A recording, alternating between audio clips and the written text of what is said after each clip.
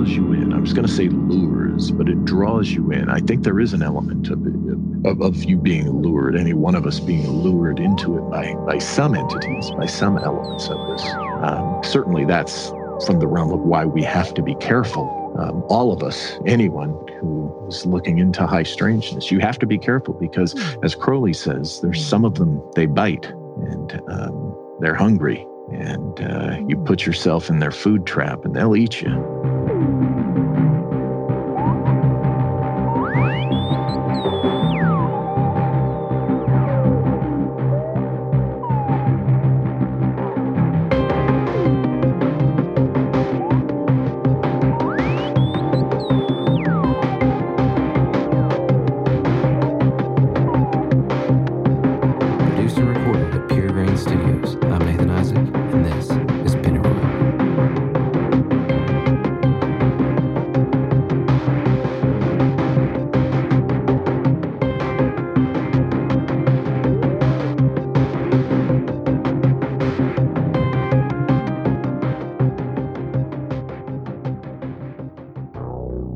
A couple of weeks after the first season of Pennyroyal was released, signs began to appear around Somerset. The first sign appeared outside of Jarfly Brewing, where our studio is located on the second floor.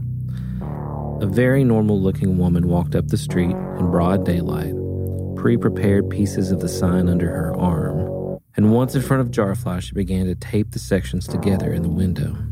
It should be noted that directly across the street from Jarfly and our studio is the Pulaski County Sheriff's Department. This fact did not deter the unidentified woman from posting the sign, which read, quote, Ray Carmichael, former Commonwealth Attorney, Sam Catron, Sheriff, Woods or Speck, Lester Burns or Chief Larry Godby. I can't spell, I guess, like Bruce Almighty. TV pimps, LMAO, laugh my ass off. This is The Truman Show. What was strange about this particular sign is that it mentioned two individuals that were particularly significant to the Pennyroyal mystery.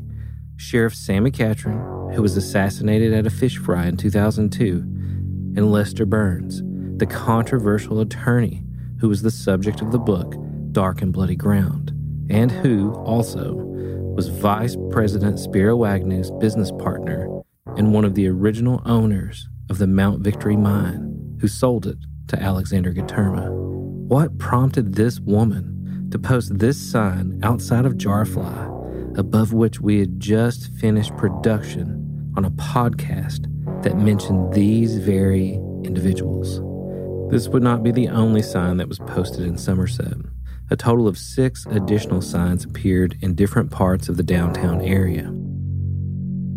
Associate producers Darian West and Kyle Cadell explained their reaction to the appearance of these crazy signs all over town. I think that it's important to understand the sort of atmosphere that we were in at the time, which was a lot of paranoia. The documents thing had happened, all of these things had happened that made me at least question the people around me and who they were, and are these real people, are like these new people, because Somerset is a weird place like that. There were a lot of lawyers that had just moved here and they were moving away, and then there were new people in town, and it was like, are these people real people, or is it something else? And so that is always in my head, and also just the local sort of the crazy people that there are, It would have to be this group, like, delusion thing that so many people would be in on that alone would be a bigger mystery than anything we've uncovered. From the very beginning, they're posting about the local mystery of specific people like Sam Catron or Lester Burns, or people that are mentioned in Pennyroyal, but these are people that could not, or I would guess had not listened to Pennyroyal, right? And are there coded warnings in there, Because it's like, it's sort of apocalyptic in nature. And it's like, is there something I'm supposed to be understanding about this? Is this part about the Truman Show some reference to something I'm supposed to understand in the sense of, should I do something about it? Am I Truman? You don't know, So the next thought is, what if there's this just invisible psychic tin can on a string right in front of us that we're just speaking into as a mouthpiece that we don't see, and we don't see where that string goes.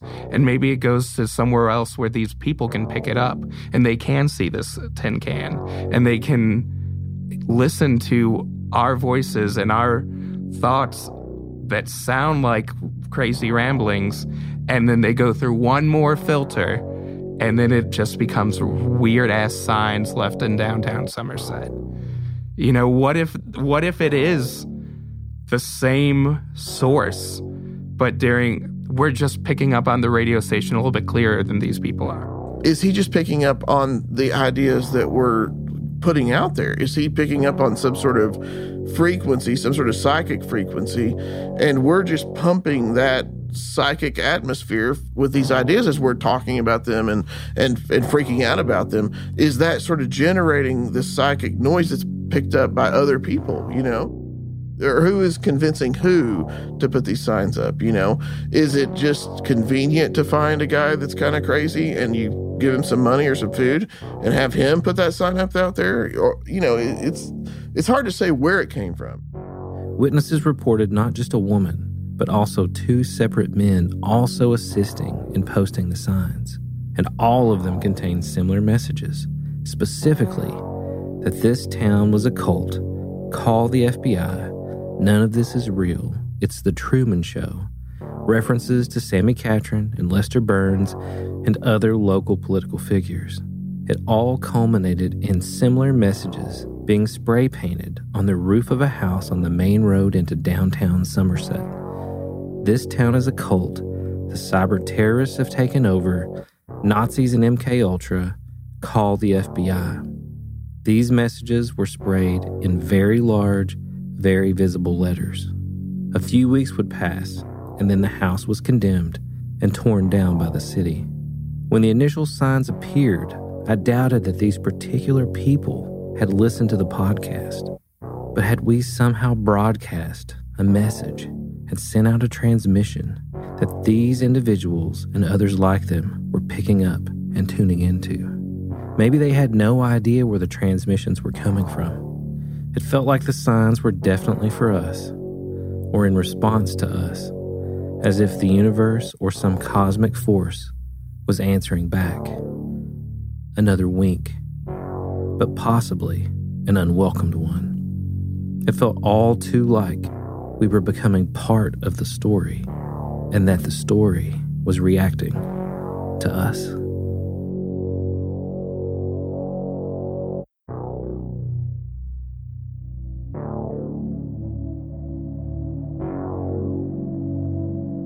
A few weeks after we discovered Guterma and the Mount Victory mine, I was able to obtain 2 original prints of some photos of him from the Associated Press.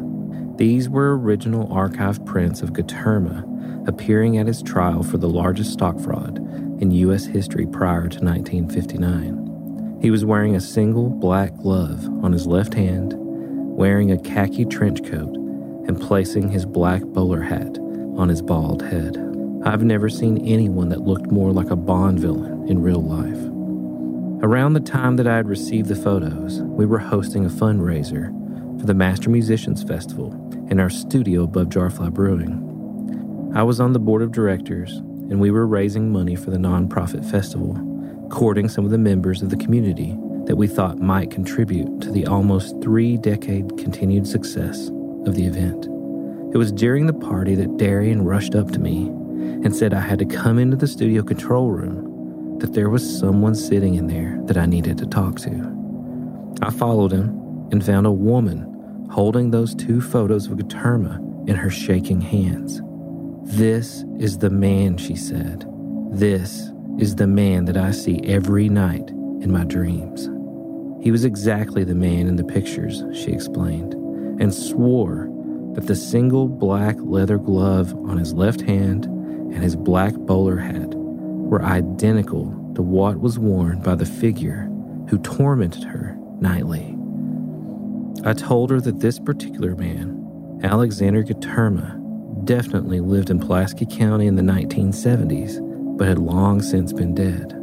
This man never lived, she told us. the photos in her hand shaking even more violently. He was never alive. He isn't a man. He's something else. And he never lived. About that time, her husband entered the room, saw his wife holding the photos, and looked at me, asking, "Is she telling you about the guy she dreams about? Pretty fucking strange, isn't it?" I told her that Guterma was in fact alive until 1977, when his plane crashed in Brooklyn. She was adamant that I was wrong, and said the house that she and her husband lived in, their farm where she had dreamt of this man, and where so many other strange things had happened and continued to happen, was located near the Mount Victory mine. Was Guterma actually visiting this woman in her dreams? Did they own property near the mine, close enough for the entity of Guterma to visit her? Pennyroyal had yet to be released at that time, so there was no way she could have known who Alexander Guterma was. No one knew who he was in any greater way before we began to research him, and definitely not before we discovered his connection to the Mount Victory mine. So why was this woman seeing someone that fit his description in her dreams every night? Why were strange things happening on their property, a large farm near the mine?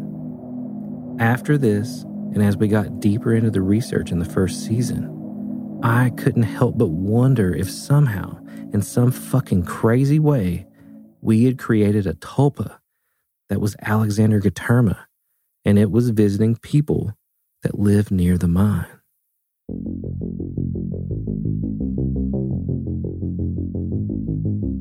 One of the interesting things about Downard as a hyperstition and that whole thing is how there's a quality to hyperstitionalism or hyperstitionism that's a little bit strange, but it does sort of lend itself to understanding this as a hyperstition. And that is that in linear time, your knowledge of that person grows, right? So the idea isn't that you look back in the past and you look at everything chronologically. It's that your understanding of that person grew chronologically, right? And that could involve any number of pasts or possible pasts. And in the case of Borges, the thing that I thought was interesting when we were looking at that in that lens is that this is like part of his original work. One of his seminal work is a book called Ficciones, which is a collection of short stories that all have a certain unreal quality to them. First story in that collection is a short story called Tlön, Uqbar, and Orbis Tertius. None of these terms are any easier in Spanish or English. They're just sort of strange, invented terms for Tlön and Uqbar, and Orbis Tertius means like the third orb, or in Latin. So in this story, I had this memory of the story, which is maybe interesting. And I had read this in college, and then I reread it again, in the past couple of years. But in my original memory of it, he's trying to convince a writer of detective fiction in Argentina named Bioy Casares. They were like co-writers in a lot of ways. And they were both inspired by British detective fiction like Sherlock Holmes and stuff like that. And in this story, Borges as himself is trying to convince Bioy Casares that there is a article in a certain year, I can't remember if it's like the 1923 Encyclopedia Britannica, that in a certain year of this, there was an article about a civilization called Tlön. And so in that short article, there was like a description of some civilization. I think it may have been in Mesopotamia or somewhere. I can't remember where it happened. As these two guys are discussing this, the Bioy Casares is like, well, I've read that and I don't think that's in there. So they go back and forth in it. And so essentially he has spliced in the article, right? And he's trying to convince him that has always been there. And so it ends up that he knows himself, Borges knows himself, that he is doing this as a joke, right? Well, then the Bioy Casares finds another copy of the Encyclopedia Britannica with that article in there. And then throughout the story, what was an invention becomes reality that's sort of invading their reality. And so it's based on an idea that there was a civilization called Tlön, which was sort of a Gnostic civilization that somehow passed down its knowledge through generations until the 17th century in England. And this is a really thinly veiled reference to Rosicrucianism that's happening at the same time. And so that at that point, there were a group of people who had come into the secret knowledge, and they were passing it down through generations by selecting one person to tell that secret to. And this is sort of foundational to the myth of Rosicrucianism too. So in that situation, it comes to mid-century US. There's a guy named Buckley who is sort of running something like a Freemasonic organization, and he is trying to sort of manifest this kingdom that was predicted in Tlön called Uqbar, which is like this future. It's supposed to be a continent, right? And it's sort of interesting that it's an American making this whole literary transition that's about to happen, but he makes the case that it should not be just a continent, it should be a world. And so he creates more mythology around this, right? And then as the story's progressing, what's interesting is in 1941, the first artifacts start appearing from the civilization. And I can't remember what the first things were, but they're not super important, right? By 1940, I think it's like 1944, the entire Encyclopedia of Tlön is discovered in a library in Memphis, Tennessee. And it's really strange when you like think about Downard and his whole connection to Memphis. And that also one of the only strange connections with the Downard thing one of the strange connections we found was this picture of these encyclopedias on a shelf that was in a realty listing, and those encyclopedias were from around this year, and they're so out of place. But that was part of a listing of the house where Downard definitely lived, you know. And so it's like there's that whole thing full circle. But in the story, everything just becomes increasingly real until Uqbar overtakes the existing reality, right? It just sort of invades it almost by happenstance. You know, it could have almost been a joke that Bioy Casares had found another copy of this, right? But over time, what happens to be kind of deniable becomes undeniable, and that I think is a key to the whole thing.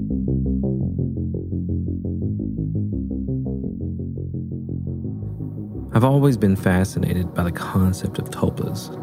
The story of Alexander David Neal creating the tulpa that looked like a Friar Tuck-like monk that she lost control of and was eventually forced to destroy has intrigued me since I encountered it. If you're unfamiliar with the concept of a tulpa, it's essentially a thought form manifested through regular meditation and mental focus. Tulpas are akin to imaginary friends with the potential to affect physical reality, if sufficiently powerful. My own personal view of tulpas is that the would-be creator is essentially 3D printing the thought form. Each daily focused meditation on the formation of the tulpa prints another layer of its existence.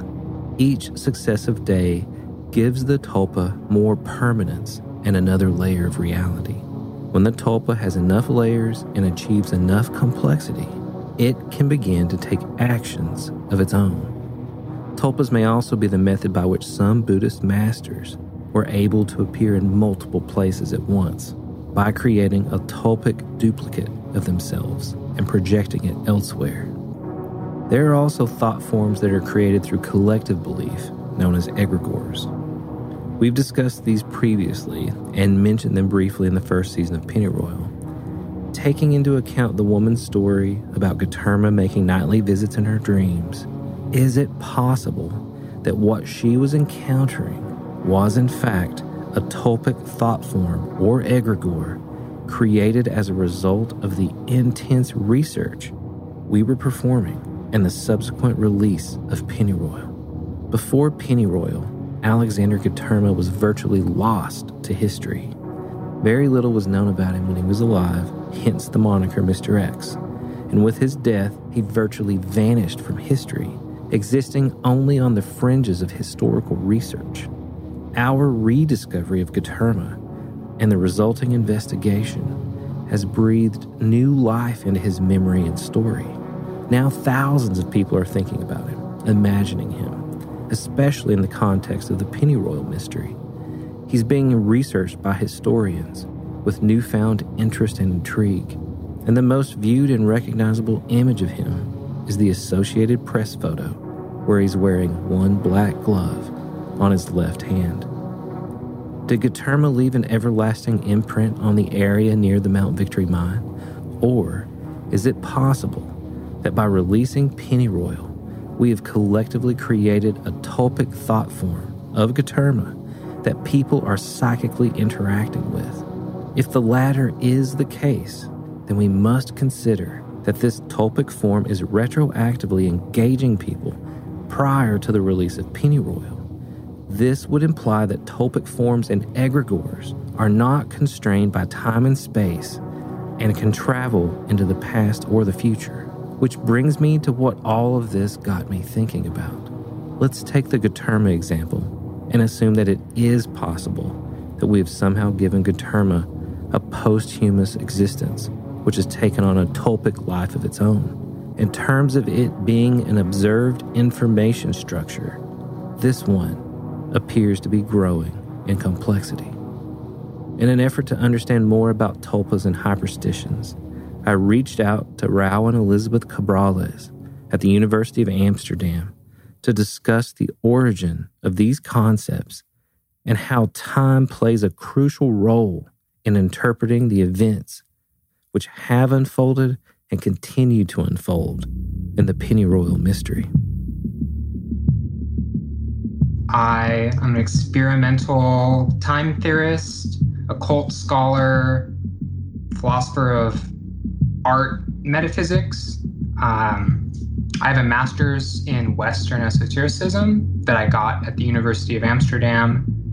So the Borges thing will be a good way to kind of talk it out after the definition, because a hyperstition is a fiction that makes itself real.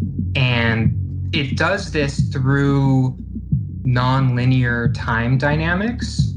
And a hyperstition, or the idea of hyperstition, is itself hyperstitional.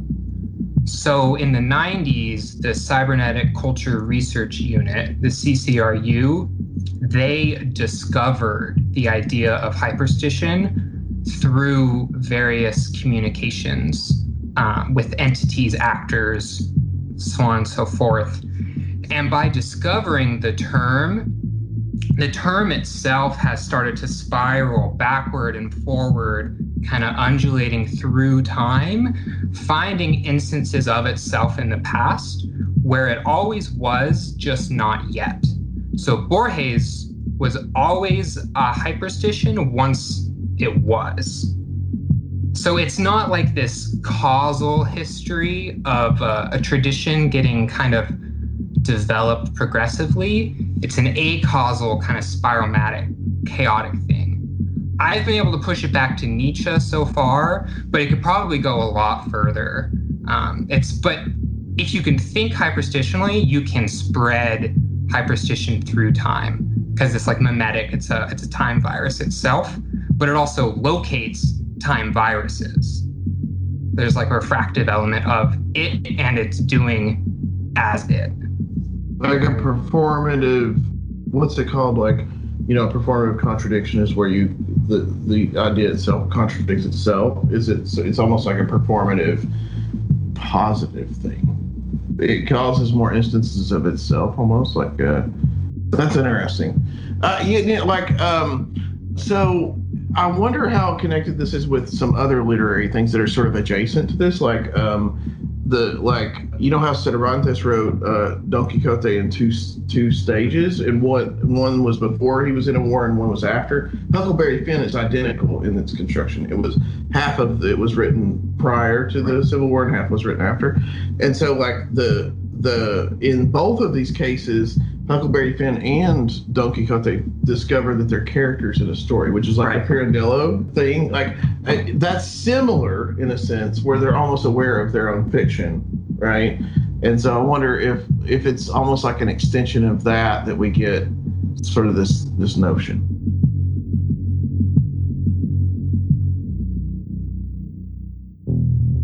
In the Downard mythos, one of the most intriguing details is the strange device that he purportedly discovered in the tomb of Dr. Simon Pendleton Kramer, a famous neurosurgeon who maintained a home in Cincinnati but was purportedly buried in a cemetery in Fort Thomas, Kentucky. Young Downard was enlisted by someone alleging to be Dr. Kramer's son to help him break into his father's tomb to retrieve some items the elder Kramer had been interred with. The man could not enter his father's tomb for fear of disrespecting his remains, so he asked Downard to enter the tomb in his stead. Inside, Downard found the ritually beheaded body of the doctor and boxes of grave goods, one of which contained, quote, several books with the name James Shelby Downard on them, along with a peculiar-looking instrument with a metal nameplate riveted to it, saying Dayton Witch. A paper tag tied to it had Brunel University written on it. At first, I thought it was some sort of adding machine that had been manufactured in Dayton, Ohio. The Dayton Witch was in excellent condition, and it couldn't have been sitting in the tomb for any length of time. Its power cord could operate on a 110 voltage house current. There was also something on it that looked like a dry cell battery, a power pack maybe. Just for the hell of it, I turned it on, and it chattered away like it was possessed. All that day I tried to figure out how to work the Dayton Witch. I guessed it might be a war surplus instrument for coding and decoding. When I made some cipher settings, it made sounds that I imagined signified recognition at the very least, but that was as far as I got.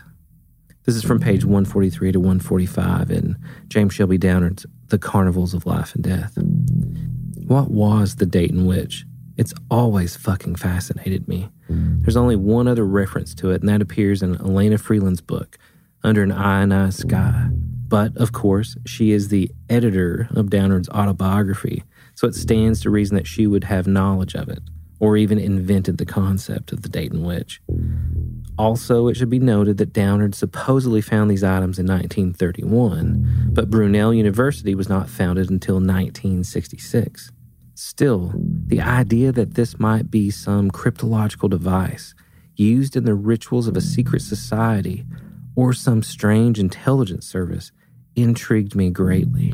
Even if the Dayton Witch wasn't real, were there other such devices in history that might have been used to decode reality or function as a device to understand occulted knowledge? The connection established in the Downard mythos between the Dayton Witch and cybernetics is extremely telling as well. There was another university in England that was also established around the same time that Brunel University was founded, and that was Warwick University on the outskirts of Coventry. It was there in the 1990s that hyperstitions were first officially conceived by a controversial figure named Nick Land. Much like magician and occultist Kenneth Grant, Nick Land began to incorporate the Lovecraftian Cthulhu mythos into the folklore and frameworks he and the CCRU were building to explore human consciousness, time, and belief. According to the tenets of hyperstition, there is no difference in principle between a universe, a religion, or a hoax, states the CCRU. In his work, Accelerationism, Hyperstition, and Myth Science, author and researcher Simon O'Sullivan examines the ingredients for hyperstition as stated originally by the CCRU. Number 1, an element of effective culture that makes itself real. Number 2, a fictional quantity functional as a time-traveling device.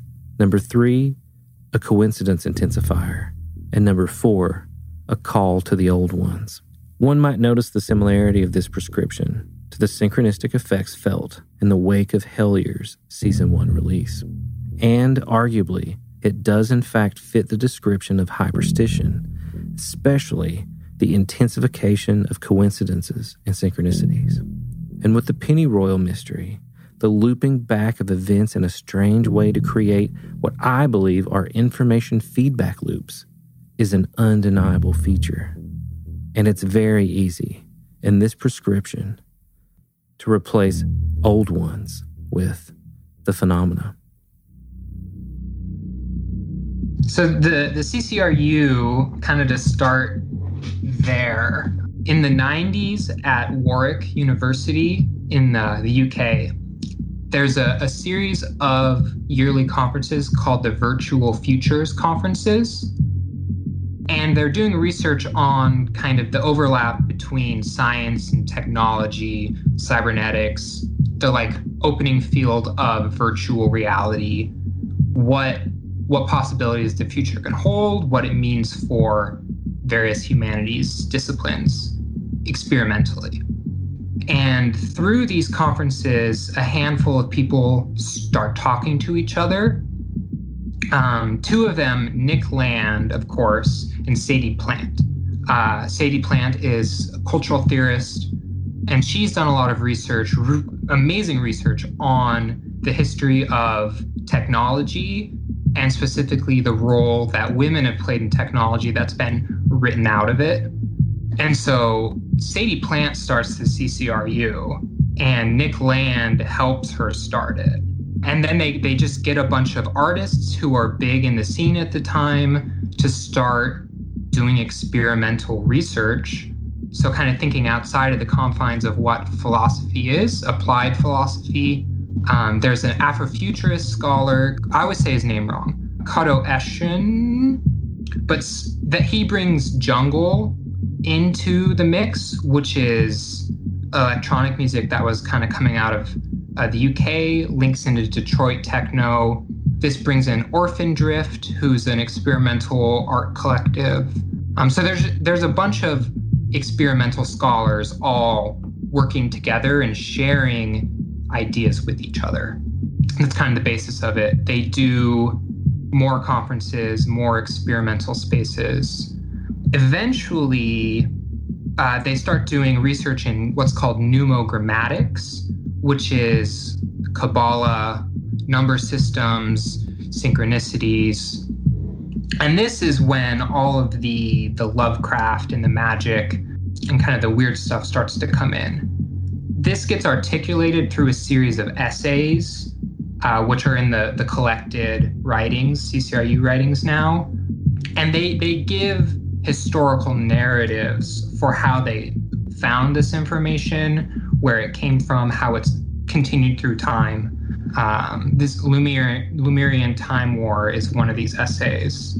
And then also there's a section of writings called the Cthulhu Club that links in Lovecraft and Kenneth Grant. And eventually this leads to a book called Cyclonopedia, and it pushes the hyperstition, the Cthulhu current into Iran and into its own kind of hyperstition in itself. Outside of the academic stuff, Nick Land leans into the performative philosophical element hard, and he starts talking in numerical increments, like counting his numbers. He develops these really extreme tics, and they're interacting with time magical entities. This hasn't really been looked into, so it's all kind of overlapping fiction and reality in the first place. But Nick Land goes full experimental performance, kind of method philosophy, you might call it, starts channeling things inviting things to be channeled through him. He's taking a lot of amphetamines. At this time at Warwick, all of the grad students are starting to congregate around Nick Land. It's like a cult of personality. People are starting to dress like him. People are starting to talk like him. People are starting to try and think like him. And so you just get this cult of Nick Land, CCRU, doing philosophy magic and developing this system.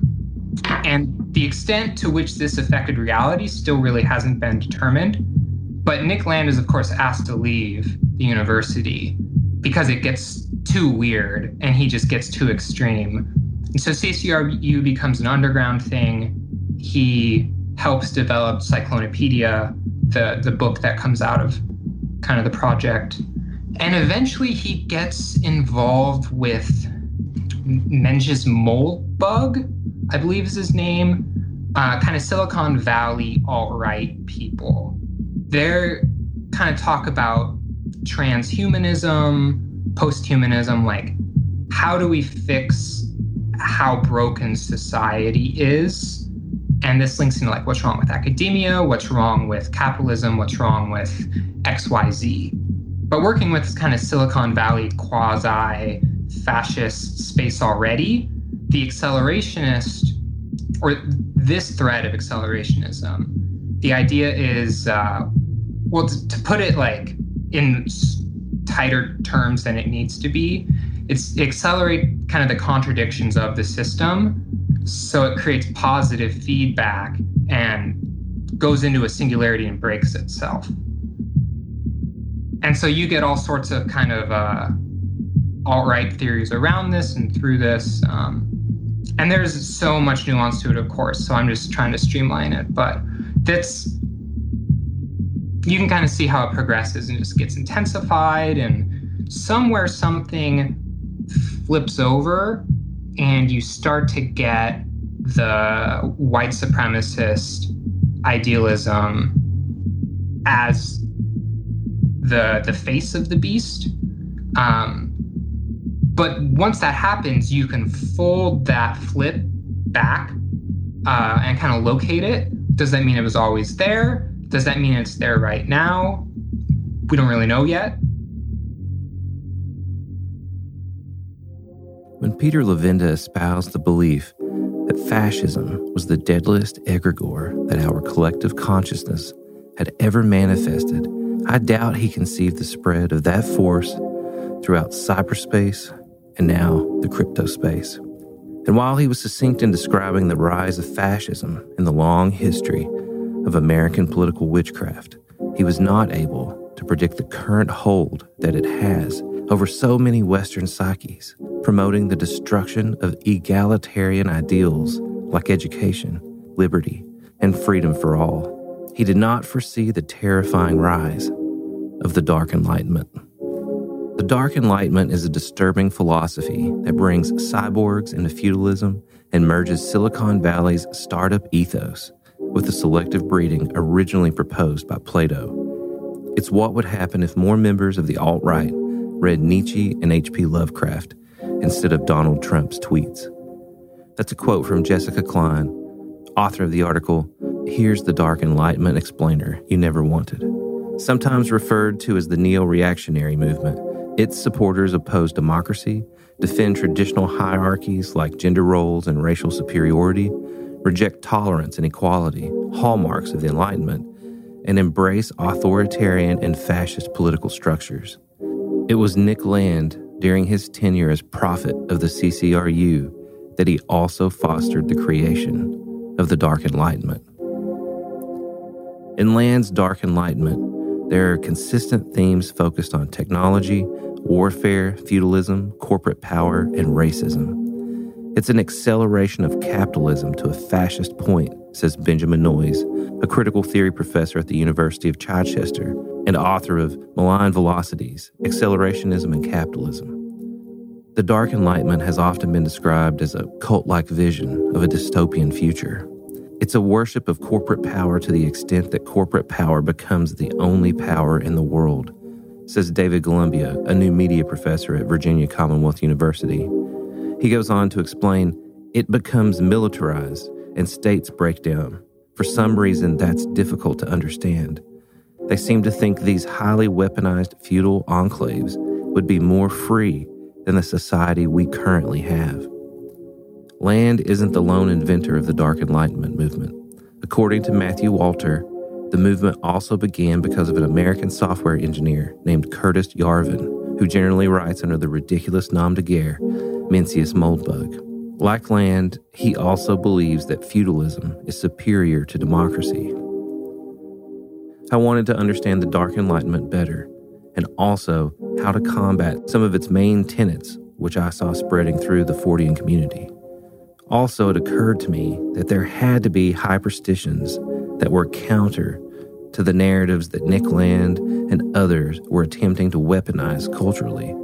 And one of the most powerful is the hyperstitional reality created by musician and artist Sun Ra. His imaginative works and creations stood in stark contrast to the inherent racism of the Dark Enlightenment and accelerationism. I contacted Dr. Ronaldo Anderson, Associate Professor of Africology and African American Studies at Temple University in Philadelphia, who also is the Executive Director and co-founder of the Black Speculative Arts Movement and author of Afrofuturism 2.0, The Rise of Astro-Blackness, published by Lexington Books, to discuss Sun Ra and fighting the racism inherent in accelerationism and the Dark Enlightenment. And that's why I heard some of the followers of that the people on January 6th, they're into what they call accelerationism. You know, this Nick Landy and stuff, man. And Nick Landy and I, we've banded tweets back and forth a couple times. Land and his idea of the Dark Enlightenment and his accelerationist way of destroying capitalism, moving beyond capitalism. But yeah, man, people kind of like getting their mail on time, their medicine. And they like their trash picked up on time. They like a whole bunch of stuff they take for granted. And accelerationism is not a governing philosophy. It's kind of a burn everything down philosophy, you know, really. And then, you know, so yeah, that's kind of where stuff is right now. And a lot of people are we know capitalism is accelerating, and Biden, all his stuff is to try and take the worst edges of it off. I like to still have some type of liberal welfare state to kind of deal with the rapid rate of change by saying, look, change is coming, but I'm trying to say you're going to have health care, some education, and some other stuff to deal with it. You know, so because even he knows they can't stop it. Like my background in communication studies, and modern communication theory comes out of that stuff in the 50s. Okay. You know, when they're dealing with computers and technology now, they leave out all the other little influences that come along with it. They just talk about comm theory in terms I don't know what his name is, with computers. And they talk about communication being this transactional thing, like it resembles. Oh, Claude Shannon, probably, right? Shannon, that's right. Shannon. That's yeah, right. Claude Shannon. Claude Shannon. And then from Claude Shannon, you get a beeline into Moore's Law, okay? You know, with transistors in the 60s. And that's why Sun Ra is becoming such an interesting figure, because all of this mystical, esoteric stuff he picks up from World War II moving forward, that's when he begins to combine it with emerging computer technology and experimentation in some of these labs and experimenting with sound and tonality and harmony. And he mixes it in with that esoteric stuff, that whatever. And that's why people, I mean, I'm still learning new stuff about him after reading that for several years. I'm making different connections about certain things. Like he put out an album that was called Cosmic Tunes for Mental Health. You know, when now a lot of people were playing during the pandemic here. And the British republished one of his albums, Languidity, that they did back in the 70s, that, you know, this guy was onto something with sound. And as a lot of people know in witchcraft, it was about sound in terms of how you link together, create a certain sound and harmony, and it could impact rhythm and stuff around you. And that's the kind of stuff Sun Ra was tapping into, which is why Europeans are so fascinated with Sun Ra. This other stuff, these other things about Afrofuturism, man, that's whether it's Janelle Monáe, man, that's the kiddie stuff. Sun Ra is still a person who was heavily deep into this stuff, really, really into it. And that's why the Europeans just focus on that, and that's why the English came with this term hyperstition as a response to his myth science. And then DJ Spooky in the early part of this century tried to come with something rhythm science, but it wasn't really well all the way thought out to a certain extent.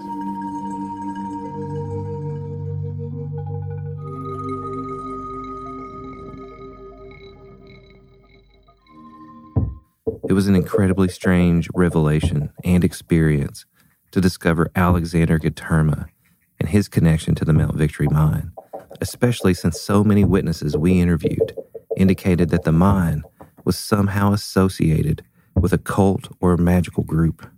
And then to discover that the mine was also owned by Spiro Agnew, Vice President of the United States, who with his business partner Lester Burns sold it to Gaterma, Mr. X. I couldn't quite wrap my mind around the implications and the connections to so many other events and people spiraled out from there, from the mine. I remember telling Darian at the time that I didn't think it was possible for us to find anything in this mystery as incredibly weird as the Gaterma connection. Then we received a message on Facebook from a researcher who created an account on Facebook just to ask us if we had ever looked into Chuck Hayes. The message attached a newspaper article that read, "Smuggling ring, former Somerset businessman to testify before grand jury." At the time, I thought, who the fuck is Chuck Hayes? Since then, we haven't stopped asking that question, and we've been down the Hayes rabbit hole ever since. All right, you ready to have your fucking mind blown? Yeah. This is pure, unadulterated conspiracy theory, okay? And it is totally fucking weird. Somebody creates a Facebook account to join our Patreon and then send me a message. Okay? That's the only thing the account was used for. Mm-hmm. And it said, "Have you guys looked at Charles Hayes?" And I'm like, oh, who the fuck is this, right? And it's a newspaper article, and it's this guy who looks like a Bond villain, kind of like Gaterma, and it says, largest gemstone seizure in U.S. history. I'm like, okay. So I find this article, and it turns out in 1985, this guy from Somerset, from Pulaski County, was in Brazil, and he was involved in smuggling the largest number of uncut gemstones into the U.S. in U.S. history. Okay, and I'm like, what? Because I found all the Downard stuff, and I'm like, well, this is fucking crazy. Like another dude that I didn't even know anything about. Who the fuck is this person that sent me this article? So I start digging into who Charles Hayes is, right? I'm like, who the fuck is this guy? Why is he in Brazil? Why is he in Pulaski County? So I find out that he started out as he had a dance hall, the earliest newspaper articles, and he didn't have an entertainment license, but they had this hotel on the lake, right, called the Beckett. And like Twin Peaks. Yeah, dude. No, seriously. And they were running honeypot schemes on politicians. And it was his mother that his mother started it, and then he took it over. And so this guy's a super eccentric guy. They Chuck Hayes, Charles Hayes. They also called him Chalmer Hayes. And in 1975, he gets busted here in Kentucky running guns and smuggling weapons. And we're not talking about normal weapons. We're talking about rocket launchers and heavy duty weapons. It wasn't like an illegal weapons charge. I mean, he was a fucking weapons smuggler. Yeah. And I was like, well, this is fucked up. What the fuck is this? So then in 85, he gets busted for the gemstones. And then in 93, he's known as a scrap dealer, a Kentucky scrap dealer. And everyone calls him a redneck, right?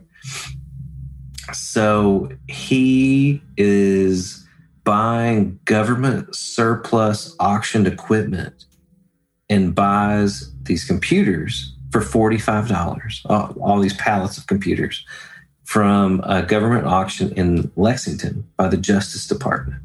And these are all, everything I'm telling you right now is in newspaper articles, right? And so he fucking buys this equipment, and immediately the US government, for some reason, comes down on him and says, we need those back. We forgot to delete some software, right? And he's like, fuck you. I bought it. It's mine. So then they tell him, if you don't give it back to us, we're going to arrest you. And he's like, you can't, because I fucking bought it. It's totally legal. You fucked up, So then they raid his farm. The FBI raids the farm. They take the equipment. They delete it. They give it back to him, right? He sues the government, ends up winning a couple $1 million or some crazy shit. Anyway, they say the reason that they had to do it was because it had undercover agents' names, right? Well, it was the Promise software. Damn. Okay. Now, there's tons of newspaper articles about this. It turns out that the reason he knew to buy that equipment was because he is supposedly, but I do now believe that this is true, was an ex-CIA contractor who was traveling around the world selling the Promise software to various governments. They got him. One of the guys, yeah. He was one of the salesmen. Okay. The way I understand Chuck Hayes, he's from Nancy, Kentucky. So for people that don't know the geography of Somerset, Nancy is west of Somerset, basically part of Somerset now in a sense, but it is sort of its own little town. He was from there, and he ran a nightclub and at one time a hotel, the Beckett Hotel. When we started to look into him, our first inroads into it was someone had sent an article about him smuggling the gemstone. The CIA was involved in a lot of the military dictatorships in Latin America. Right after the United Fruit Company fiasco, there was sort of a leftist wave in Latin because of Cuba and the success in Cuba, and it's still that way now. I mean, there's still quasi-socialist parties, but the military regime part is interesting because it's part of the containment of communism, right? And so it's all justified. All these really strange atrocities that happen, and it's ironic too that they happened at the hands of a lot of times generals who had experience in World War II and that were immigrants from Europe. Right. And so a lot of the people that were like Germans and especially Italians were ended up being in the heads of these regimes. In Argentina, it was an Italian guy. And in Chile, it was an Italian guy, too. So in all of those cases, they used a lot of the same sort of methods of suppression of information. A lot of my friends from Brazil had experience with that one, but they were all sort of different. They were all supported, and I guess I thought, I've always kind of questioned, you hear a lot of people who really get into this topic, a lot of sort of like in college, a lot of the really like Chomsky sort of leaning people will talk about these issues, all the time. And it makes you think, could that really have happened? And now you think it probably did, it's probably the case that he was involved there. I haven't thought about that. He's in Brazil for 5 years and is known as an international attorney. There are a number of articles that list him as an attorney, and he wasn't, right? And Brazil is one of the places where the Promise software was found out, right? It's believed that the gemstones that he received were payment for the Promise software, right? Yeah. And he got busted bringing them back in. There was a Berea student that was involved in this, right?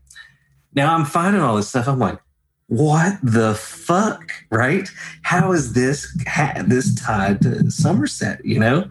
So then I find out that later he is called to testify in the Inslaw case in Chicago. And they were like, he's telling everybody, he's like, yeah, I'm an CIA contractor. I was selling this shit. And then the government's saying he's a fucking psychopath, schizophrenic, junk dealer from Somerset, Kentucky, and he's a redneck. He was not in the CIA, right? So they call him to testify. He starts testifying. They enact the National Security Act and seal the fucking testimony, right? So then you're like, well, why would they do that if this is just some fucking redneck? Emma North Best outlines the Promise case on muckrock.com. The Promise scandal, once labeled the scandal that wouldn't die, lives on according to a recent FBI FOIA response. The affair centered around the government's theft of the Promise software, a forerunner of the infamous PRISM, and the far-reaching fallout which allegedly included everything from fraud to covert operations and surveillance to Danny Casalero's mysterious death, and remains the subject of an investigation decades after the Department of Justice declared the matter officially closed. I used muckrock.com to file our FOIA requests regarding Gaterma, which to my utter surprise ended up being very successful, and we obtained more than 1,600 pages of documents. However, when I filed FOIA requests for Chuck Hayes, Charles Hayes as he's properly known, directly referencing newspaper articles and federal court case numbers, I received a Glomar response from the FBI. If you're like me, you've probably never heard of a Glomar response. I hadn't. A Glomar response, also known as glomerization or Glomar denial, is the term used in U.S. law to refer to a response to a request for information that will neither confirm nor deny the existence of the information sought. It originates with the February 1975 story in the Los Angeles Times regarding the USS Hughes Glomar Explorer, a large salvage vessel built by the CIA for its Project Azorian, a covert attempt to salvage a sunken Soviet submarine. The CIA sought to stop the story's publication, and in response, the author, journalist Harriet Ann Filippi, requested that the CIA provide disclosure of both the Glomar project and its attempt to censor the story. The CIA chose to neither confirm nor deny both the project's existence and its attempts to keep the story unpublished. And so the phrase Glomar stuck to any response that was to neither confirm nor deny. In their response to my FOIA request, the FBI actually stated the following: "Please be advised, the FBI will neither confirm nor deny the existence of such records pursuant to FOIA exemptions B6 and B7 of 5 U.S.C. 552. I also received a response to my FOIA request to the CIA regarding Charles Hayes' files. They were happy to comply if I could produce a certificate of death. We have yet to determine that Hayes is actually dead. It's entirely possible that he's living here in Pulaski County in a nursing home or extended care facility. That's part of the Hayes mystery. We can't find any trace of him." As for the Inslaw case and Promise, you can find tons of discussion, information, and documents on the Muckrock website. I also highly recommend using Muckrock to file your FOIA requests. It's a great platform for researchers. So what is the Inslaw case, and what's this Promise software that's at the heart of it? In the early 1980s, the DOJ became aware that its case management system was in dire need of automation and a more efficient way of sharing information between different departments. There was a Department of Justice database, a CIA database, an Attorney General's database, an IRS database, and many, many more government databases. But none of them could share information in any meaningful way. To solve this problem, the DOJ awarded the Inslaw Corporation a $9.6 million contract to install the public domain version of Promise in 20 U.S. attorneys' offices as a pilot program. Once it was shown to be successful, the company installed PROMIS in the remaining 74 federal prosecutors' offices around the country.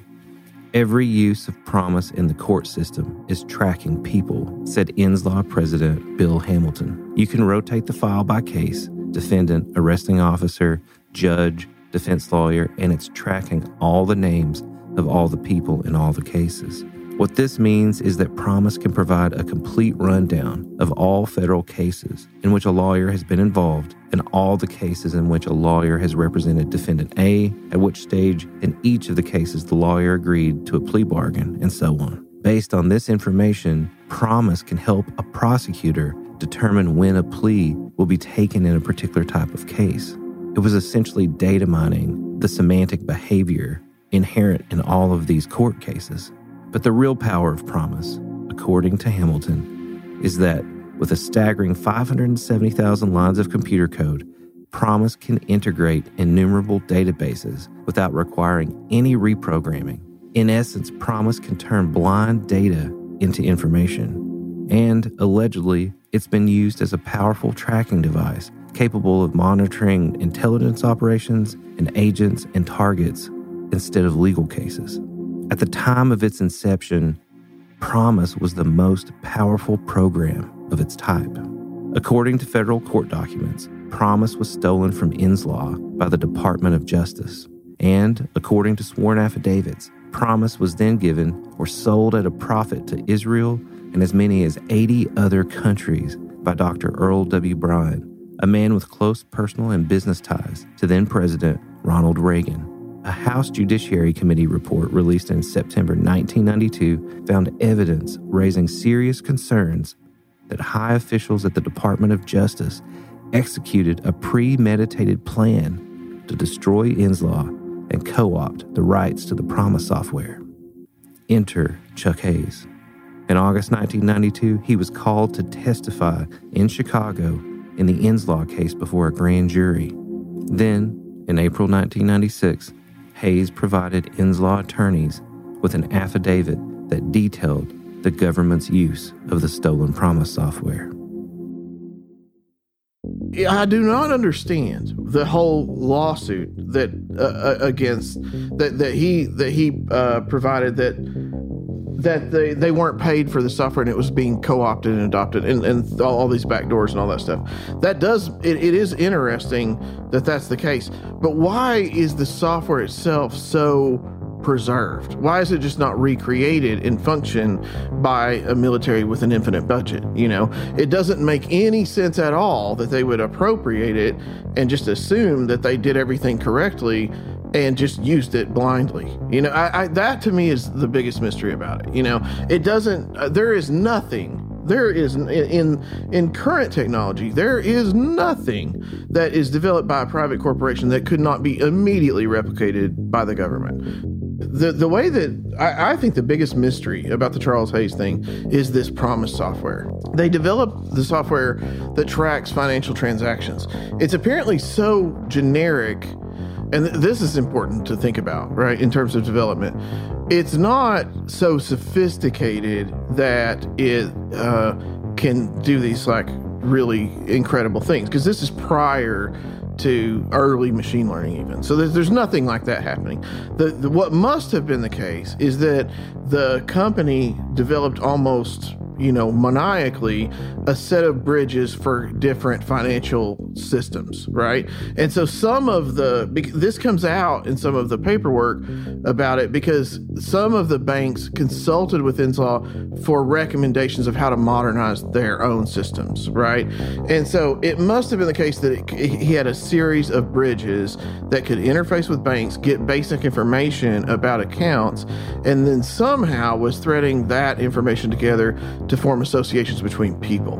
So if all you have is the bank account information and a way, or a bank account number and a way to get the person's name out of that, then you can imagine how powerful that would be, because then you can scan through their account to map out every transfer to another account. If you were to put this into something like we're doing, you would instantly see this information. This, to me, that is interesting, right? It still does sound as, I mean, if you think about what I'm describing, it has two functions. It takes an account number, looks up the person's name from that account by hitting those bank servers in some proprietary way, and then getting that information back. That's all you need for this whole thing to work, right? And to be exactly what Charles Hayes is describing. At scale. Yeah, at scale. Yeah, and so. I guess you could think of it like this. You would have to have, you're probably getting like ledgers of information, and then you're going to go through in a sort of loop. You're going to go through each you're getting the main account, then every account that it's hitting, right? And then every account that those are hitting. So it's recursive in that way. And then it would have to build somehow some sort of way for you to understand these relationships, right? And for that to be meaningful. I guess you could think of it like who's the 7 Degrees of Kevin Bacon is probably sort of similar to what they're doing. It's showing how far is Bill Clinton from this situation, right? And it's like 2 or 3 transactions, right? And so like it would show you the smallness of the hyper rich world. That could play into the sort of the Cray supercomputer idea, So no one knows what he testified to, but he was in the Inslaw case as a main witness. That's fucking crazy. Right? So then I start to find thousands of articles about this guy, right? Like there are just thousands and thousands of conspiracy articles on all these websites about Chuck Hayes. I mean, he's like a star in the conspiracy world that I had never heard of, right? And people have compiled whole chronologies of this guy's life and articles about these things, especially a guy named J. Orland Gravy, right? He's like obsessed with Charles Hayes. So Hayes this starts to become part of the narrative. He says that he is the founder of a group called the Fifth Column, and it is composed of ex-CIA white hat hackers who got their hands on the Promise software, and Rescantiuto, or whatever the fuck his name is in that case, right? The guy that was on the Indian reservation developing this stuff, he put a back door in, right? Yeah. Supposedly, he handed it off to Hayes and the Fifth Column to help it. They were the ones that helped put that back door in. Rescantiuto wasn't a programmer, right? Mm-hmm. But the people he used was Chuck Hayes and the Fifth Column. But what he didn't know was that they put their own back door in. And so they were using the software to track down corrupt politicians in the U.S. government. And then they were putting together these dossiers, and then a courier would deliver this manila envelope to a senator, and it would show all the connections. And then there would be a letter that said, if you don't resign within 24 hours, this will go public. And so during the period that Chuck Hayes says this was going on, there were the most, and this is actually verifiable, there were the most resignations of U.S. politicians in U.S. history. Okay? And so he says they were using the Promise software to end corruption. They had all been fucked by the CIA, just like Inslaw was, right? And so that's why he knew to go after the Promise software in Lexington at this auction and to recover it. Once you go down the Hayes rabbit hole, you discover a vast mythos of stories and allegations and just enough reality to make you question yourself and believe that all of it's true. But could it be true? And what I'll refer to as the vintage conspiracy community, the one that existed in the alt.conspiracy Usenet groups.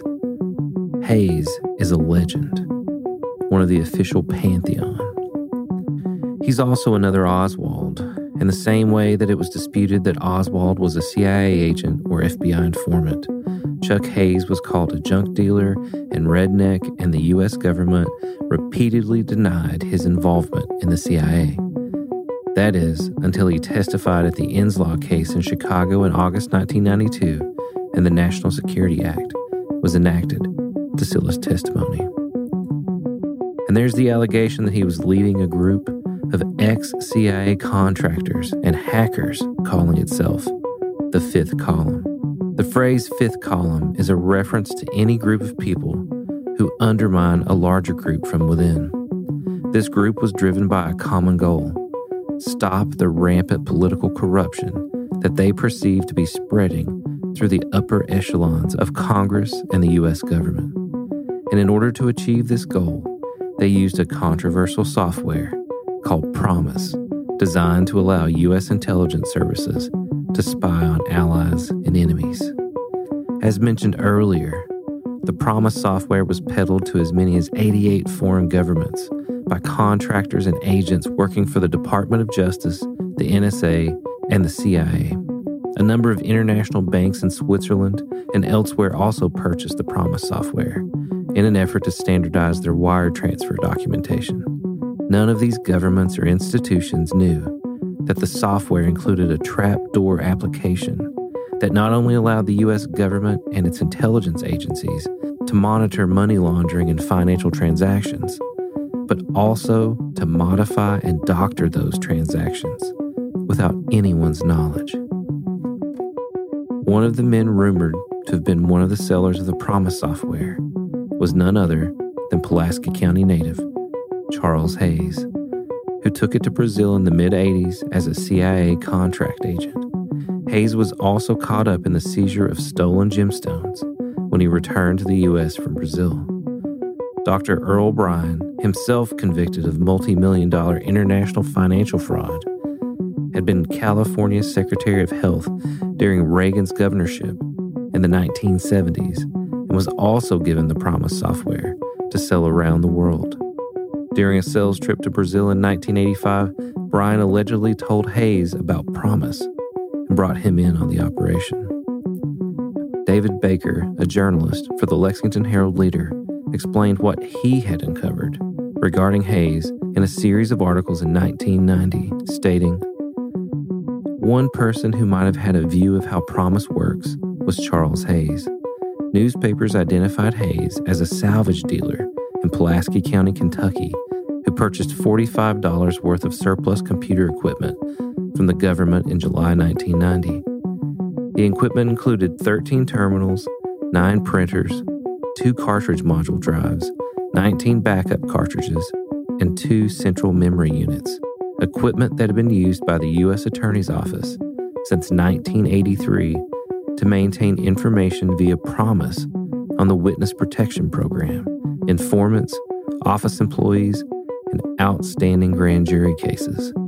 In August, when federal officials discovered that a weak magnetic screwdriver had failed to purge this information from the equipment adequately, 2 FBI agents dispatched to make inquiries of Hayes were kicked out. 3 days later, Hayes began to cooperate with the U.S. Attorney's Office, denied that he had possession of any information that might have been on the equipment, and invited an inspection.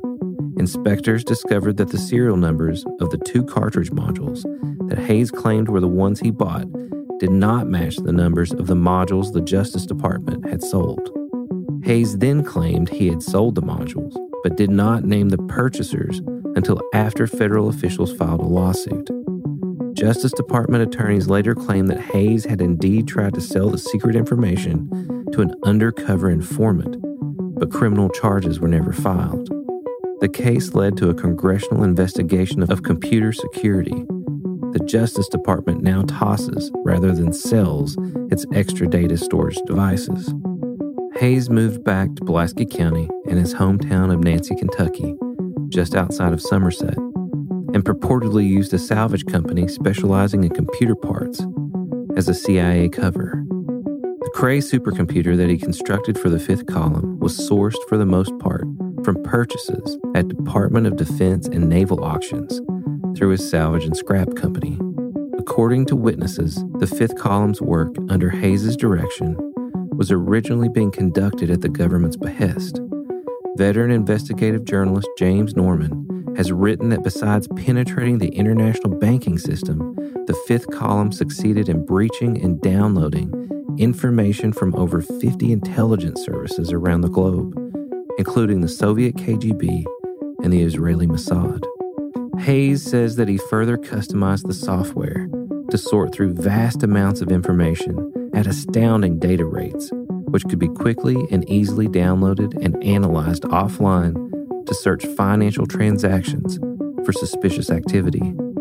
Hayes also alleged that the CIA didn't hold up their end of the bargain, and that as a result, he and the other 4 members of the Fifth Column decided to go rogue and create their own private currency tracking enterprise. On an official basis, says former Wharton School finance professor and money laundering expert J. Orland Graby, a friend of Hayes, quote, people associated with the Fifth Column had tried to take their evidence to the appropriate legislative committees and the Justice Department and ran into a sea of corruption. So they decided to show them that they'll do their job anyway, even if it's in a different form. Another source who requested anonymity in the case stated that he believed Hayes and his associates were absolutely accessing foreign accounts and keeping considerable sums for themselves, rather than just transferring money to Federal Reserve accounts. And we personally know from witnesses here in Somerset that Hayes had large amounts of funds coming in from some unknown source, and he began to make a number of large purchases of property and equipment. The Fifth Column first surfaced publicly in 1995 after James Norman, a senior editor at Forbes, was alerted by Bill Hamilton, president of Inslaw, to Hayes. Norman had previously broken a cover story on Iraqi arms money laundering through oil markets, and Hamilton thought Norman was the journalist who should break the promise case. Norman recalls Hamilton saying, as crazy as the things Hayes said seemed to be, they invariably had a way of proving true 6 months later. Norman visited Hayes at the Beckett Hotel in Nancy, Kentucky, where they spent the evening discussing promise. Hayes was interested in connections Norman had already discovered involving the Promise software, the NSA, and a Little Rock bank data processing company, then called Systematics. Owned and controlled by Arkansas billionaire Jackson Stevens, Systematics purportedly shuffled money for covert CIA and NSA spying operations. Hayes ultimately provided this information to the late Danny Casolaro. Was Hayes a CIA contractor? Did he construct a Cray mainframe supercomputer from salvaged auto parts and use it to combat corruption in the government? To date, no one has been able to definitively say what is true about Hayes' life, but no one can deny that he was certainly the central figure in a series of events that involved intelligence agents and criminal enterprises, right here in Pulaski County.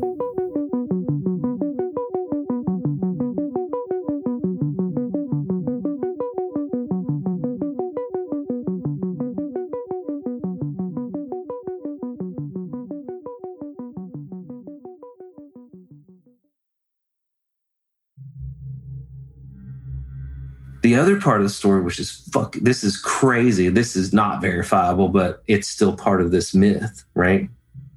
And I'm still surprised that this isn't something that's out there. You know, this whole story is crazy.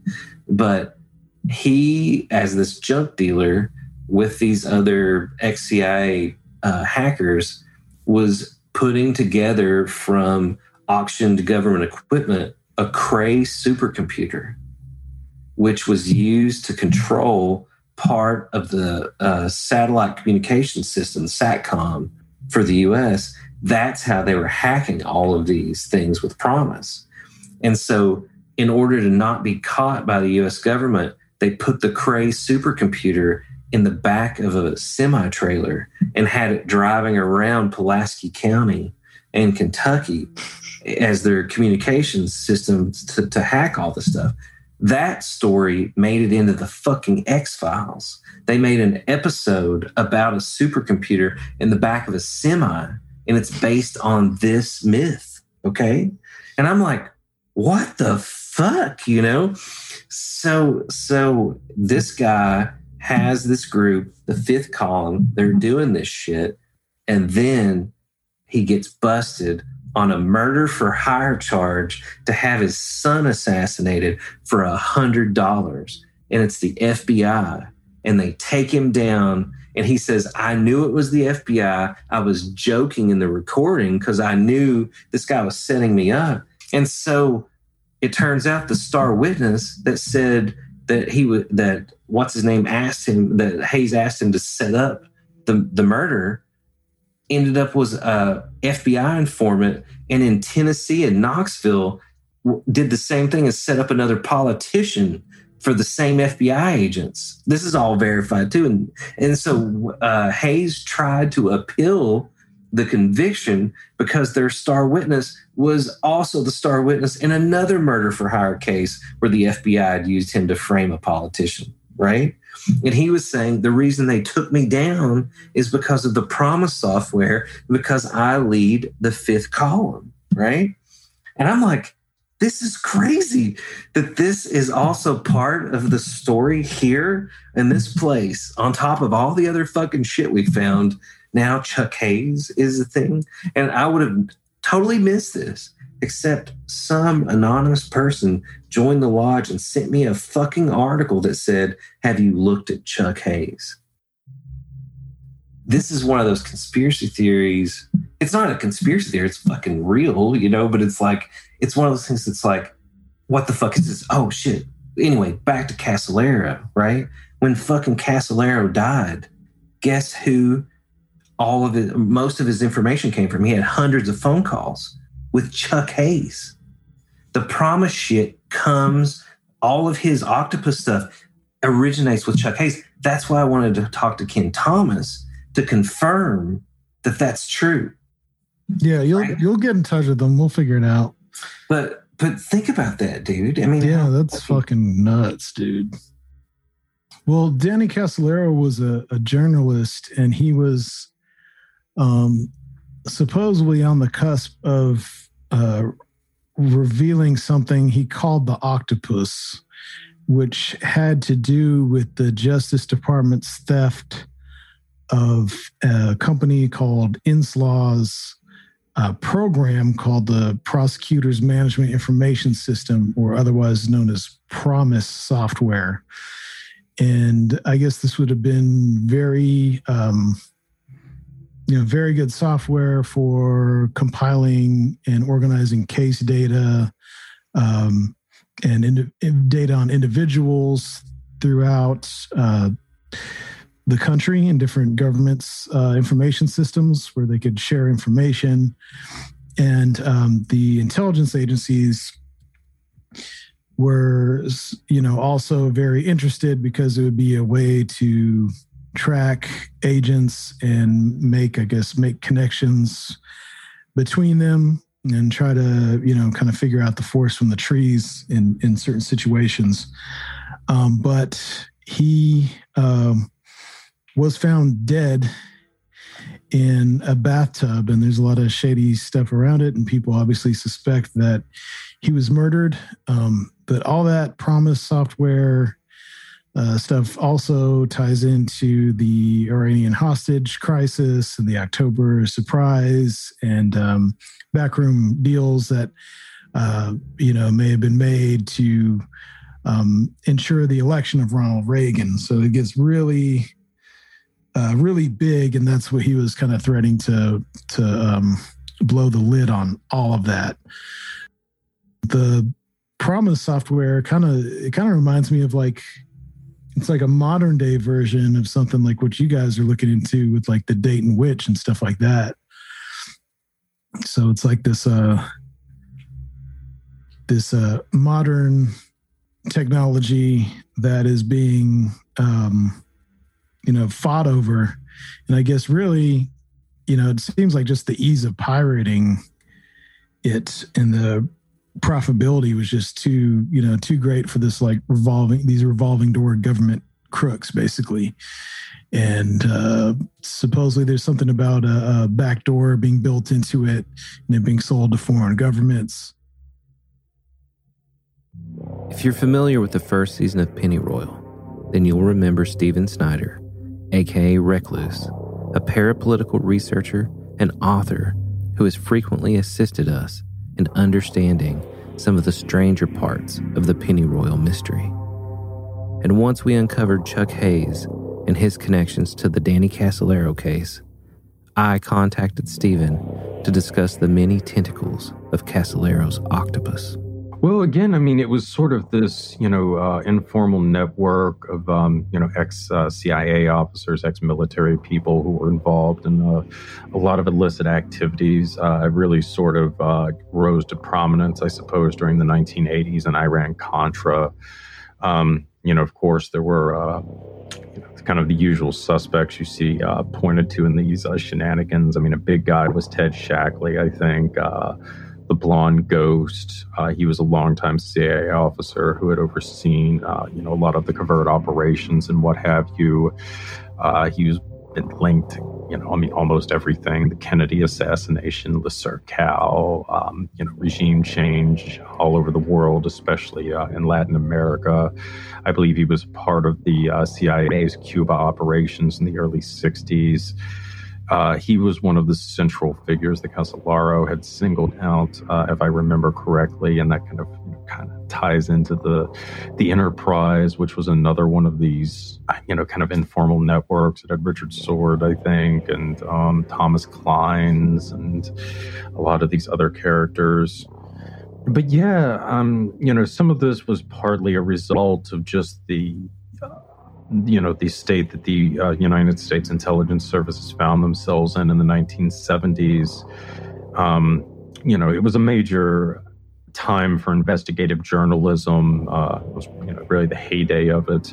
Watergate was exposed. There were actually some very real investigations with some major money backing them into some of the other covert black projects that have been carried out, throughout the Cold War in the previous decades.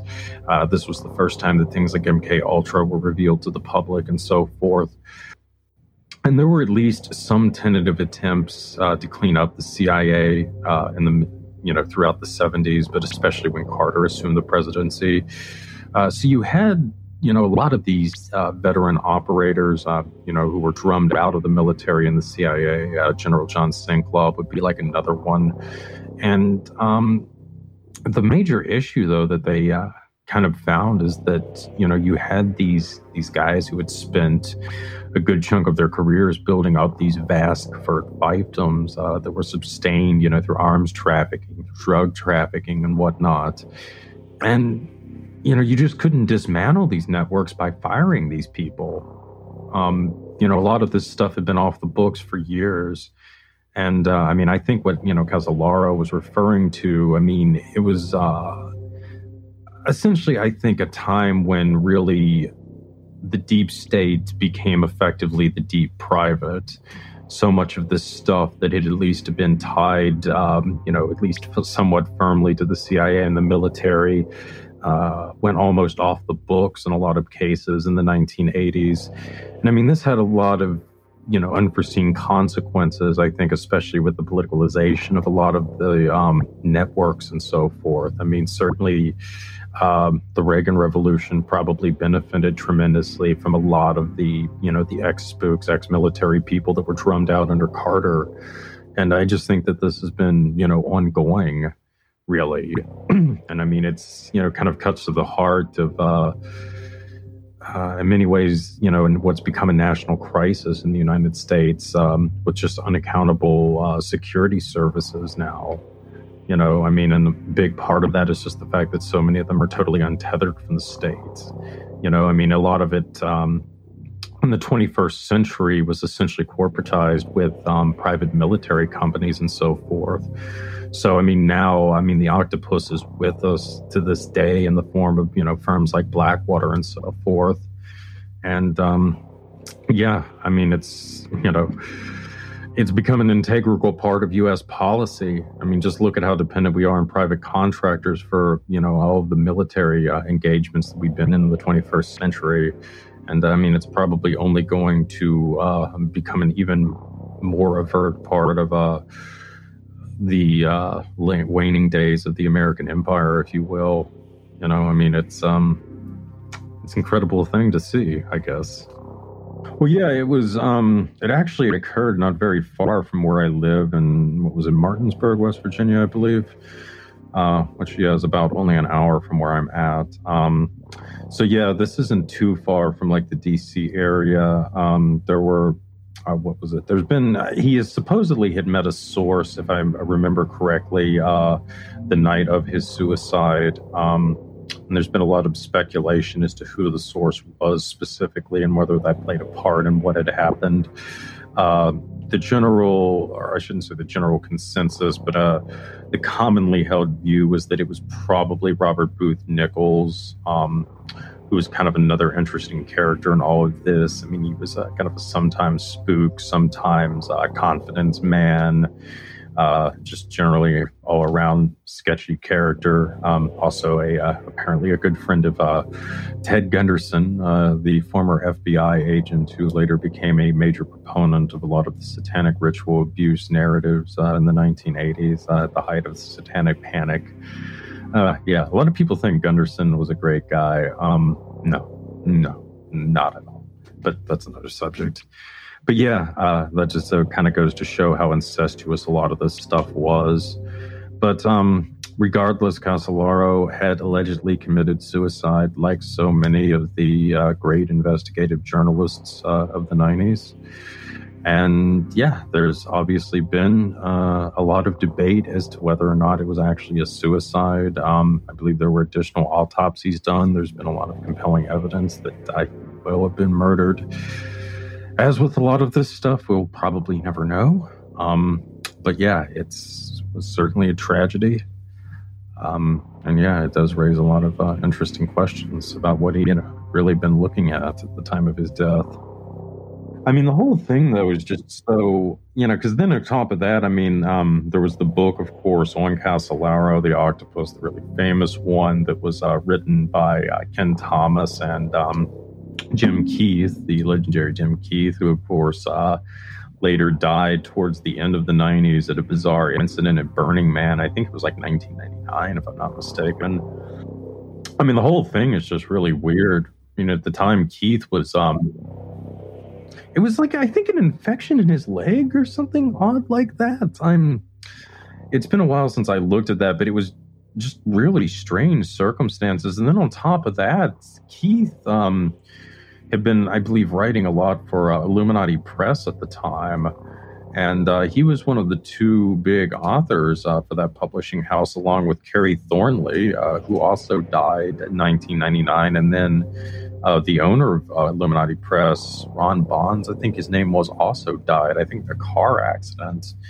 So, all the people just sort of associated with this stuff just kind of started dying around like the late 90s. Of course, Gary Webb, wasn't directly connected to any of these individuals. And he was the author of Dark Alliance. And obviously there had been some great work done by Alfred McCoy with the politics of heroin in Southeast Asia. But Webb really, gave damning accounts of the CIA's complicity and, the cocaine trafficking and the crack epidemic of the 1980s as well. So, yeah, Webb, I think, was also looking at a lot of the same players that Casolaro was looking at. And certainly, Casolaro is mentioned in a few points, if I remember correctly, in Dark Alliance. Gary Webb, of course, famously committed suicide by shooting himself in the head twice. Of course, you're familiar with Gary Webb. He also was incidentally one of the only journalists who ever really write anything seriously about the litany of organized crime in Kentucky.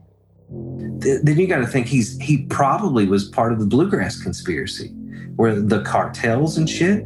Who knows how deep this goes through Chuck Hayes, right? And the whole Brazilian connection. But then the gemstones. Think about this, dude. The gemstone file. And it's like the weird sort of loops of all of this, where it's almost self-referential, but also self-referential outside of these stories, and the documents that we fucking received, I meant to say this earlier, they're from Escondido, California, right? Where Cardo was, where Grimstead was, where Palomar is, right? What are the odds that we would get those fucking things?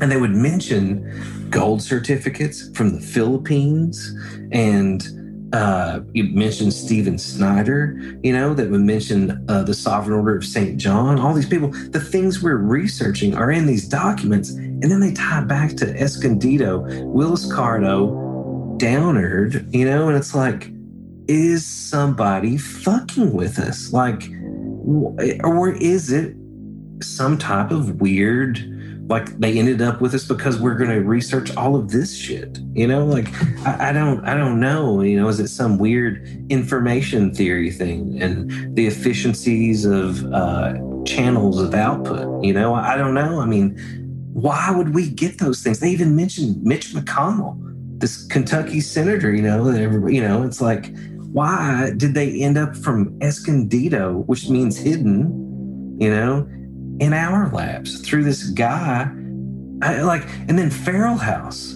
and the fact that Feral House published The Octopus, Feral House published all of Spence's stuff, all of the Downard shit, and then it's like, why is all of this somehow cycling together into this weird thing? And what is it, You got me, man. But it seems like you've just crossed over into this other world, And so now that's all crazy, right? So here's the next level of craziness of this.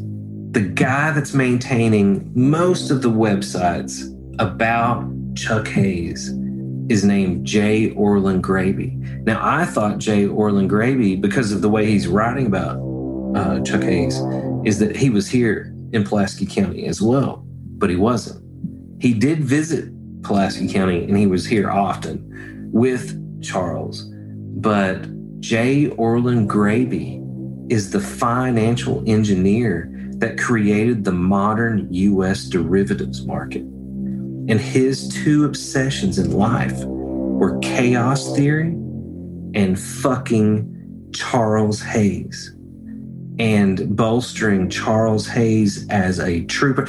In the court case against Charles Hayes, they tried to say that J. Orland Graby was him, that he had created that guy. But it's very obvious that J. Orland Graby is this real dude. I mean, look his Wikipedia page up. I mean, he is the originator of the modern derivatives market, futures market, right? In America. He created all of these formulas. And guess what his other claim to fame is? He is the originator of the concept of cryptocurrency. Graby earned his PhD in economics from Harvard University in 1981. After graduating from Harvard, Graby accepted a position at the Wharton School of Business at the University of Pennsylvania and had a position as an assistant professor in economics. During his tenure at Wharton, he realized there was a lack of research in the emerging field of international finance and for the trading demand in financial derivatives created by this new market. To that end, he wrote International Financial Markets in 1986, which is still used as an educational and professional reference book for the trading of financial derivatives. Graby founded FX Systems Incorporated with one of his students, Farid Naib, in 1985, and once FX Systems became profitable, he resigned from Wharton to focus on developing financial and trading software. FX Systems was, according to some sources, one of the leading companies in developing technology and software for the financial derivatives market. One of his claims to fame, which has been confirmed to be partially true, is that he invented the concept of digital currency in 1995 in his article, The End of Ordinary Money, and later further developed the idea in another article, digital cash and the future of money. Graebe died on March the 15th, 2008. In his obituary, it is stated, "In financial markets and in other areas of endeavor, he considered that a false dichotomy had grown up between order and chaos, where induced fear of the horrors of total chaos is the favorite tool of those who seek power to enforce their own order on others." If the fifth column did in fact exist, I believe that Graebe was a founding member with Chuck Hayes.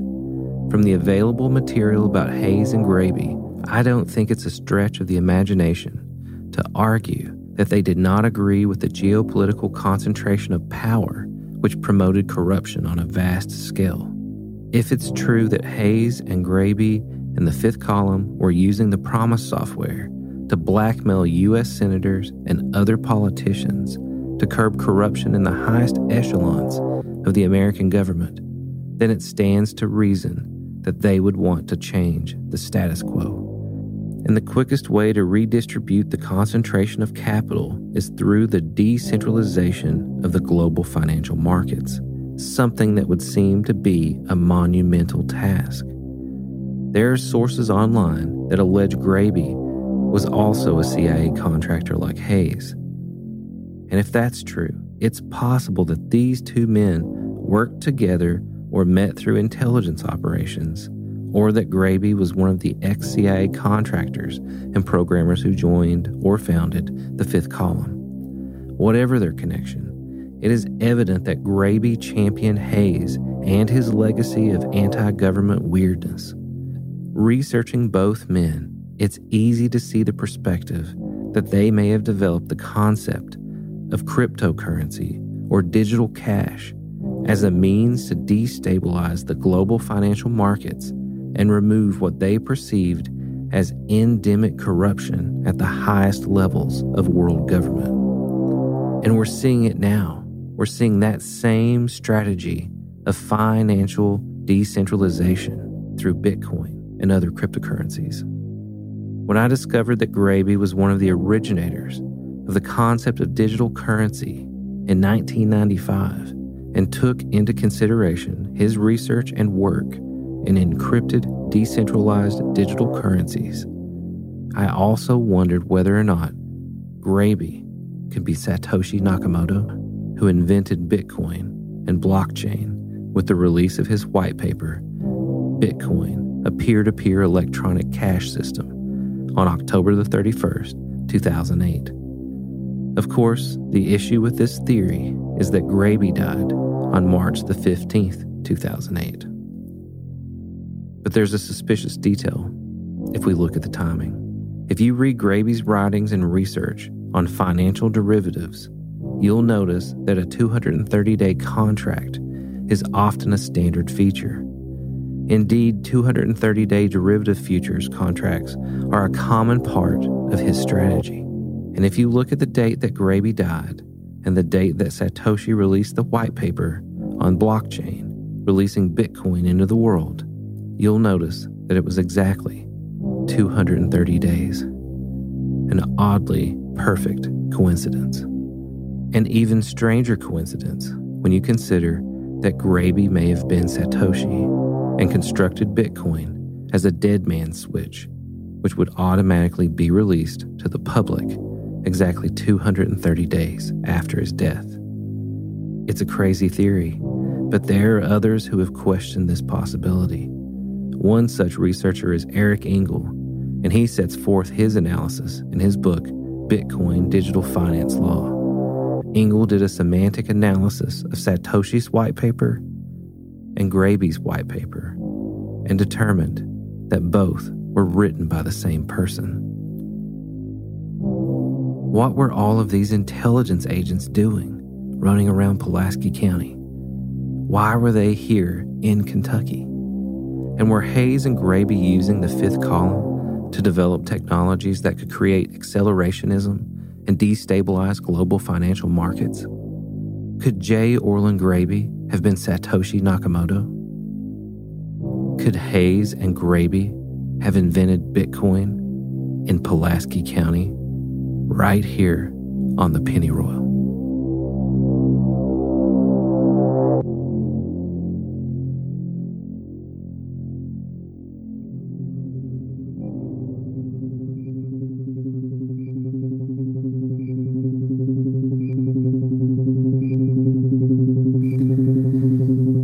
Pennyroyal is written and produced by your host, Nathan Paul Isaac.